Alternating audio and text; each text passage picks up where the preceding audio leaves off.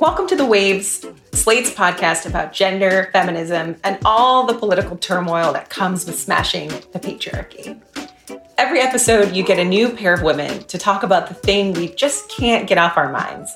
And today you've got me, Nicole Lewis, senior editor of jurisprudence at Slate. And me, Emily Peck. I'm markets correspondent at Axios and also co-host of Slate Money. Today, we are talking about reproductive rights. We're talking about abortion. We're talking about Roe v. Wade. We're talking about the Supreme Court and the leak that rocked the nation. I've been assigning and editing stories in response to Sam Alito's horrifying draft majority opinion that would ultimately upend Roe v. Wade and people's constitutional right to an abortion.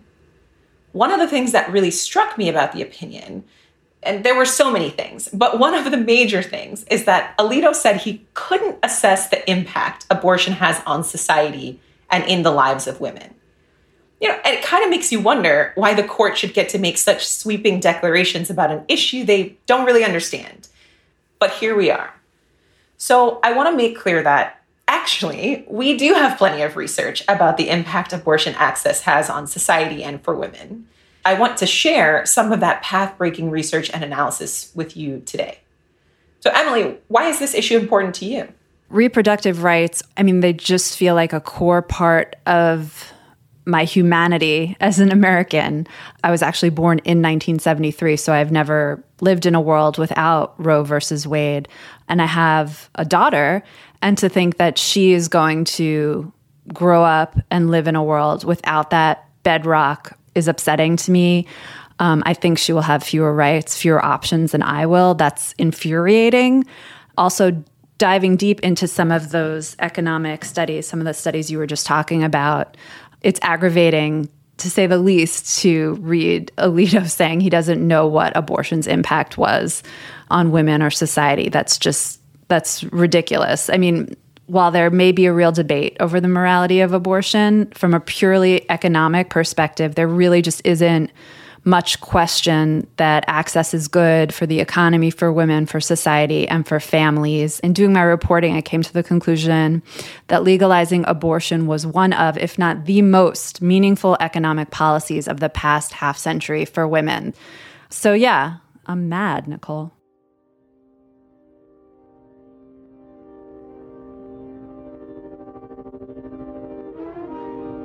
So stay tuned. Coming up, Emily and I are going to try to contain our righteous anger and discuss what the research tells us about why having control over when to have a baby is critical. It's not just for women's well-being, but for our economy and for our democracy.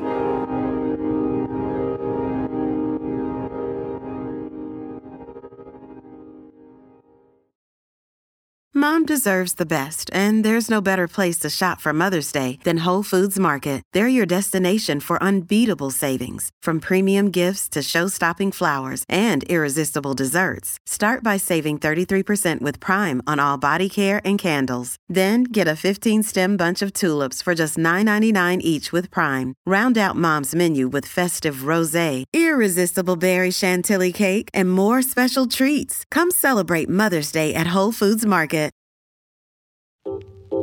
Hey Waves listeners, if you're loving the show and want to hear more, subscribe to our feed. New episodes come out every Thursday morning. While you're there, check out our other episodes too, like last week's about the fall of bitch media as a sign of disastrous things to come. Welcome back to The Waves. Emily, I want to read for you the passage from Alito's draft where he says the court can't assess the impact of abortion. He says, on page 61, that it is hard for anyone, and in particular for a court, to assess, namely, the effect of abortion right on society and in particular on the lives of women.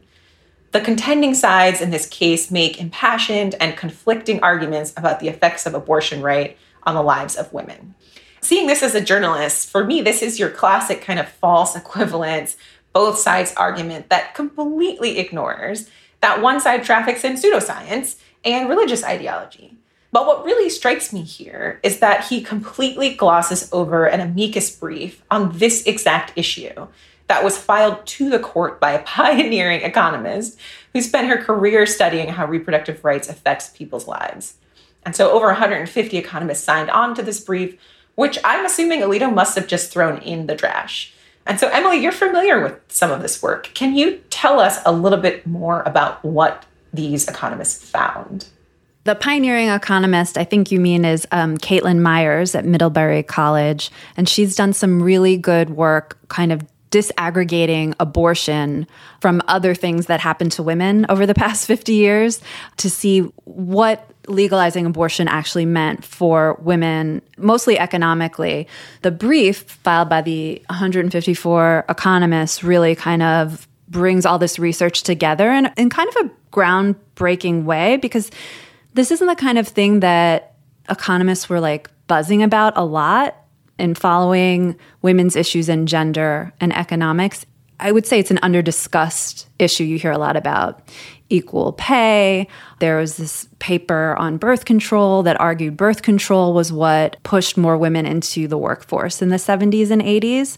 But what Myers found is actually abortion had more of an effect on women's labor force participation than birth control, which when you talk to her and she breaks it down, you're like, oh, of course.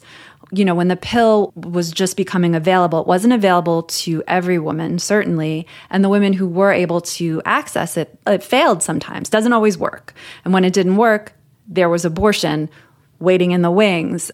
So that sort of birth control combined with abortion really increased women's labor force participation and enabled women to delay motherhood. That means they could finish their education. That means they could progress in their careers and really pursue jobs and work that was more meaningful to them and more rewarding long-term, like better jobs, essentially. And there's other research also in the brief that talks about an increase in wages, particularly for Black women, which I think we'll get into more in the second segment. And of course, benefits to the children who are ultimately born. Mothers saw reduced rates of poverty, reduced death rates. Kids flourish when there are less unwanted kids around. It all, just talking about it seems so obvious, but the brief really pulls together all this research that makes it clear, like, this abortion right enabled women to fully participate in society in a way they really hadn't been able to before. And yeah, I think Alito threw it in the trash. You know, one of the things that really strikes me from what you're saying is, one, just how obvious and kind of common sense some of these findings seem. And at the same time, how very few people were clamoring to really understand the impact, which suggests perhaps people thought this was settled and there would be no need to dredge up what seems obvious to women, maybe, and to people who love women about the impact of abortion. But alas, again, here we are. Another thing that really strikes me from all of this research that you're bringing up is just how much some of these outcomes are things that the conservative and in particular the sort of Christian right actually really champions, right? So they champion the notion of having homes that are more stable, of people being able to sort of work and provide for themselves. They look down or have their stigma against children out of wedlock. And so abortion actually serves to offer some of these more, I hesitate to call them wholesome, but they're these ideas about what our families are supposed to look like that are kind of conservative. And so it's interesting to me, right? Another one being teenage pregnancy, that's something has been so stigmatized. And I remember, growing up in the late 90s, early 2000s, just how much of a campaign there was to eliminate teenage pregnancy. It was sort of part of the popular media at the time too, right? 16 and Pregnant on MTV, all these kinds of shows. And so this research is finding that actually, once again, abortion access means that we have less teenage pregnancies, something that conservative Christians, Republicans kind of harp on about. And so it's just interesting that contradiction, that abortion is actually a tool to making some of these things really possible. Alito says there are conflicting arguments on both sides, but in this case, the Mississippi Attorney General made this really, to my mind, a weird argument where she basically said women have greater economic rights and more freedom now than they did when Roe v. Wade first passed, which, okay, that's true, but it's in part because of abortion. And then she goes on to say they don't need this abortion right anymore because now it's okay for women, single mothers, it's okay for women to have pregnancies, I guess, out of wedlock, it's called, or it's okay to give birth because there are these laws where you can give up the baby right away, like leave it on the doorstep of the firehouse or something. I'm sorry, but she has the audacity to also say, because there are paid leave policies in the United States, which there aren't. It was just a shocking counter argument. It's just so clear. There's no standing. Like, if you want to go to the court and argue, like, morally you think this is wrong, okay, that's a real argument. But to say that women have more freedom now, therefore they don't need this, is the same thing, Justice Ginsburg is always quoted for saying, like, you don't take the umbrella away in the rainstorm. And that's still true now, even though women are, labor force participation is up. It doesn't mean you get rid of this, like, core right. So one additional thing, right? So we've talked a bit about the economics, the importance of abortion access on women's lives, on our ability to go to school and have better wages and care for the kids that we do have. But an additional point, something that's really critical to consider, is the impact of abortion access on democracy and women's ability to participate politically in society, right? And so after the leak came out and all throughout this debate, political scientists have been saying in an increasingly serious tone that restricting abortion rights is a sign of a backsliding democracy, right? And so what this means is that in most democratic countries, restricting abortion access is kind of rare. It doesn't actually happen that often. It's very rare that we progress forward and then move so quickly and so violently backwards in time, right? This has happened in other places. I'm thinking of Nicaragua and Poland, right? 2 countries that have restricted access and who are simultaneously truly in both an economic and really political crisis right now. And so if Alito's opinion ultimately becomes the law of the land, political scientists are saying, like, we can firmly add the United States to that list, that it's not just an insurrection in January 6th and people trying to undermine the election, but it's actually women's rights and women's ability to participate in our society that is a measure of our democratic health.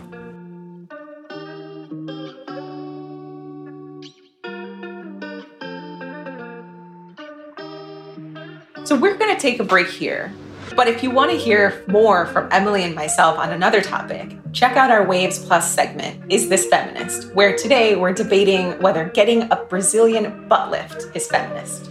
And please consider supporting the show by joining Slate Plus. Members get benefits like 0 ads on any Slate podcast, no paywall on the Slate site, and bonus content of shows like Amicus, Slate Money, that's my show, and of course, this one. To learn more, go to slate.com/thewavesplus.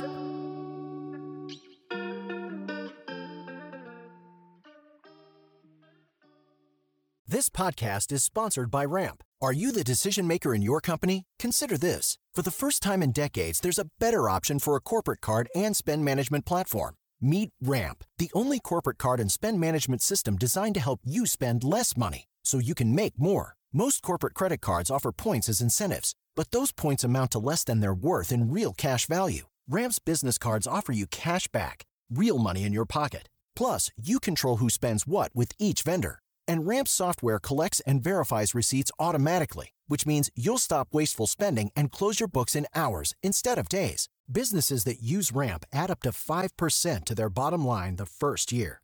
If you're a decision maker, adding Ramp could be one of the best decisions you've ever made. And now get $250 when you join Ramp for free. Just go to ramp.com/easy. Ramp.com/easy. RAMP.com/easy. Cards issued by Sutton Bank and Celtic Bank, members of FDIC. Terms and conditions apply. Hi, this is Dahlia Lithwick, host of Slate's legal podcast, Amicus. If you're listening to this show, you might be interested in Amicus's live show that we're hosting in Washington, D.C. on Tuesday, May the 14th. My colleague, Mark Joseph Stern, and I will be talking to some amazing guests, including Sherrilyn Ifill and a sitting state Supreme Court justice, all about how originalism, a relatively recently invented way of interpreting the Constitution, has taken over the Supreme Court and radically reshaped the law. It's been doctrinal rocket fuel for the conservative legal movement and facilitated the rolling back of abortion rights, the expansion of gun rights, and the obliteration of the separation of church and state. And as another wildly consequential Supreme Court term careers to its end, the court's originalists are on a tear. But there's something you can do about it, and we hope you'll join us in D.C. on May 14th to explore the possible pathways out of the current situation. Go to slate.com/Amicus Live for tickets. So like many other issues in our country, the abortion issue does not affect all women and all people equally. And this is something we saw very clearly, right? To take it back to another major issue still ongoing in the pandemic. There were so many people coming out and saying, we're all in this together, we'll get through it together. And it became clear over time that the impact was most felt in poor communities and in Black communities and on frontline workers. And same is the case here. So women of color, poor women of all backgrounds, and Black women in particular have the most to lose if abortion goes away. And they've also benefited the most by having control over their reproductive lives. And so we want to dig a little bit deeper into that. And let's start off, maybe, Emily, if you could give us, a lay of the economic landscape. Like, what do we know about how abortion has impacted Black women or poor women's lives for the better? Well, we know that those impacts that we discussed in the top half of this episode doubly impacted Black women. The research on wage increases for those who were able to get an abortion, it was Black women who saw wages go up 10%. We know Black teenage women were more likely to graduate high school. And according to research from the Amicus brief, a 23 to 27 percentage point increase in their probability of attending college. One thing that in my reporting, economists pointed out to me is Black women have always worked. They've always had higher labor force participation rate than white women. So it's not like when Black women have children, they drop out of the workforce. They're still working. But with abortion and with reproductive rights access, they can get better jobs. And that's what you're seeing in the data. You're seeing more opportunity for advancement, educational attainment, all of that kind of like magnified for these women who are going to work regardless, or more likely to work regardless. This is sort of doubly important for them. But this is really critical, right? Because it suggests that on the flip side, if abortion goes away, that some of those gains goes right with it, that Black women are sort of back, I don't want to say to square one, but that we are going to have a harder time breaking in, increasing wages, going to college, which we know has an incredible compounding impact on the betterment of people's lives. So it's kind of huge. We know that Black women have higher rates of maternal mortality. We know that access to abortion declined maternal mortality rates for Black women, a huge drop, 28 to 40%, like, whoa. So really, like, forcing women to give birth is also forcing them to risk death. One of the most sort of groundbreaking abortion studies out there is this Turnaway study, where they basically looked at, it's like about 1,000 women across the country. Some were not able to get an abortion in time to meet the gestation deadline, like whether it was like 20 weeks or some places it's less than that. So they studied what happened to the women who were turned away and wound up giving birth versus the women who were able to access an abortion. And I wrote a bit about the economic piece of that study, and they found the women who were forced to give birth, had higher rates of bankruptcies, evictions, liens. They were in just dire financial straits. They also found that the women forced to give birth, among that group, 2 died. And among the group that accessed abortion, no one died. So that kind of gives you the sense of the stakes here. And since Black women are already sort of like, have, I guess, higher stakes or more risk, this just puts them at even higher risk.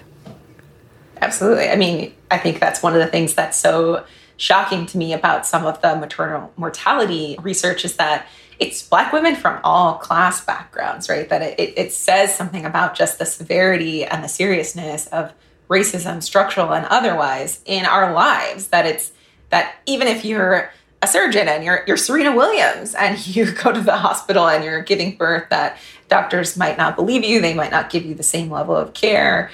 And so, when we think about some of the more vulnerable women who are struggling with housing access or, working a low income job, just the effects and the consequences are so much more dire and really compounded. And I wanted to take a second, to link this back to some really basic American history.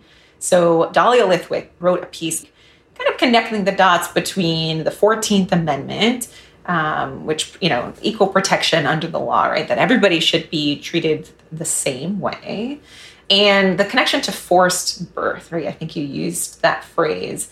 And so one of the things she found is that it was very clear and very deliberate by the people who are considered the architects or the framers of the 14th Amendment, that one of the things they were trying to prevent or guard against was anybody, anywhere, but Black women in particular, being forced to reproduce. That was such a fundamental feature of American slavery that they said, well, what does it mean to be free? What would it mean to have liberty and autonomy? And being able to control your reproductive capacity is central to that idea, right? And so it's sort of a dark and really fascinating thing to me to think that we're here now talking about what happens to poor women and to Black women if they lose this access. And it's just something that's so deeply woven into our history, into our supposed values about liberty and freedom and autonomy, things that we, talk about holding dear. This is a direct shot at really all of that. That's painful to think about. And the one thing I maybe hasten to add is that I do see a lot of people saying, don't worry, if you live in New York, you're going to be okay. If you have money, you'll be able to afford this. Like, don't worry about your daughter. You'll always pay for her to go wherever she needs to go. But I think it's really important. Like, everyone is losing this right. Everything has become more difficult. I'm not going to stay in my little New York bubble all the time. I'm going to have to travel. You're going to have, this affects everyone. I think that's important to point out too. We really want to disabuse people of that notion that they will somehow be protected because of privilege or class or money. Let's really understand what we're looking at more clearly, right? This is just the first right to potentially fall, right? That the framework that Alito sets up, the way that they're going about it, suggests to us, people who are watching the court and in the legal community, that they actually have many other rights in their crosshairs. And so if we stop paying attention because we say, it doesn't affect me, it doesn't apply to me, well, that might be true today, but it might not be true tomorrow and in the coming weeks, right? And so I think it's really critical that even if you don't have a uterus, that you really plug in and pay attention to what this draft is suggesting, what it's telling us. We are going backwards. We are not headed into some sort of new reality in which, the same sort of structures remain in place. There's a great dismantling kind of happening here, a legal dismantling. And so I think it is truly very critical that people understand. And I hate to feel like I'm being alarmist, but there are other rights that hang in the balance that are related to Roe and related to some of the arguments that were made in these cases that really do just fundamentally affect, I would say, more the organization of our society. I said at the top of the show that I was mad. I'm not even sure how I'm processing that anger yet. But Nicole, how are you dealing with your anger? So what do you do with anger? That's I have some thoughts. It's hard to actually stay angry. It's hard to have all that stress in your life. It just makes you sick. It just doesn't really work that well. And so I think there's just lots of ways that we have to practice feeling the anger, noting the anger, transmuting the anger, channeling it into something productive or positive. Last night I made collages, and so I spent a little time making a collage. Right? And it's a paper collage. I think I cut out a lot of things from actually The Nation, and so it's like a fire plume with a hand and a guy holding a shotgun and two sets of eyes. One of them's also on fire, and the fiery eye is crying. It's very sad and kind of dark themes. Just finding ways to make beauty and experience art, to connect to others, to know that people are kind of fighting on the ground, are struggling together, that there's a long history of people, fighting for rights, losing them, gaining them back. There's definitely something unique about what's happening now. the United States has really been made by successive struggles for power and for access, and I think that will surely continue.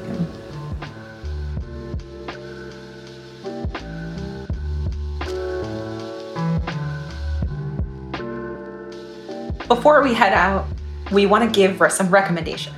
So, Emily, what are you loving right now? Okay, I was going to go with something highbrow that I'm reading or watching, but if I'm going to be totally honest with you and all the listeners, right now I'm loving gummy bears so much. I am eating them all the time. I find them extremely comforting and delicious. I like all different varieties. I like the Haribo a lot, the gold bears, but I'll also go sour. I'll go worm instead of bear, cola. I'm really all over the map. They bring me joy and comfort. That is what we need in these times. I love it. In these times. As for me, I just binged a cute series on Netflix called Bonding. Happened to stumble upon it and wasn't looking for it. It's about a dominatrix and her best friend, and they're navigating their relationships and consent and kink and intimacy and stigma and like figuring out who they are in the world. And it's honestly just delightful.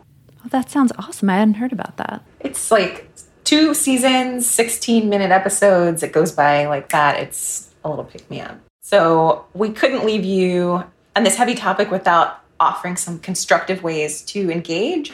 And so I want to shout out an incredible resource, a national network of abortion funds. So in the short term, while we are working on reclaiming our political power to cement this right once and for all, people are going to need abortions. And so they have to pay for them. So National Network provides a list of funds across the country. Their website is www.abortionfunds.org. And be sure to check out this great video on the site by graphic artist Molly Crabapple and Top Chef host Padma Lakshmi.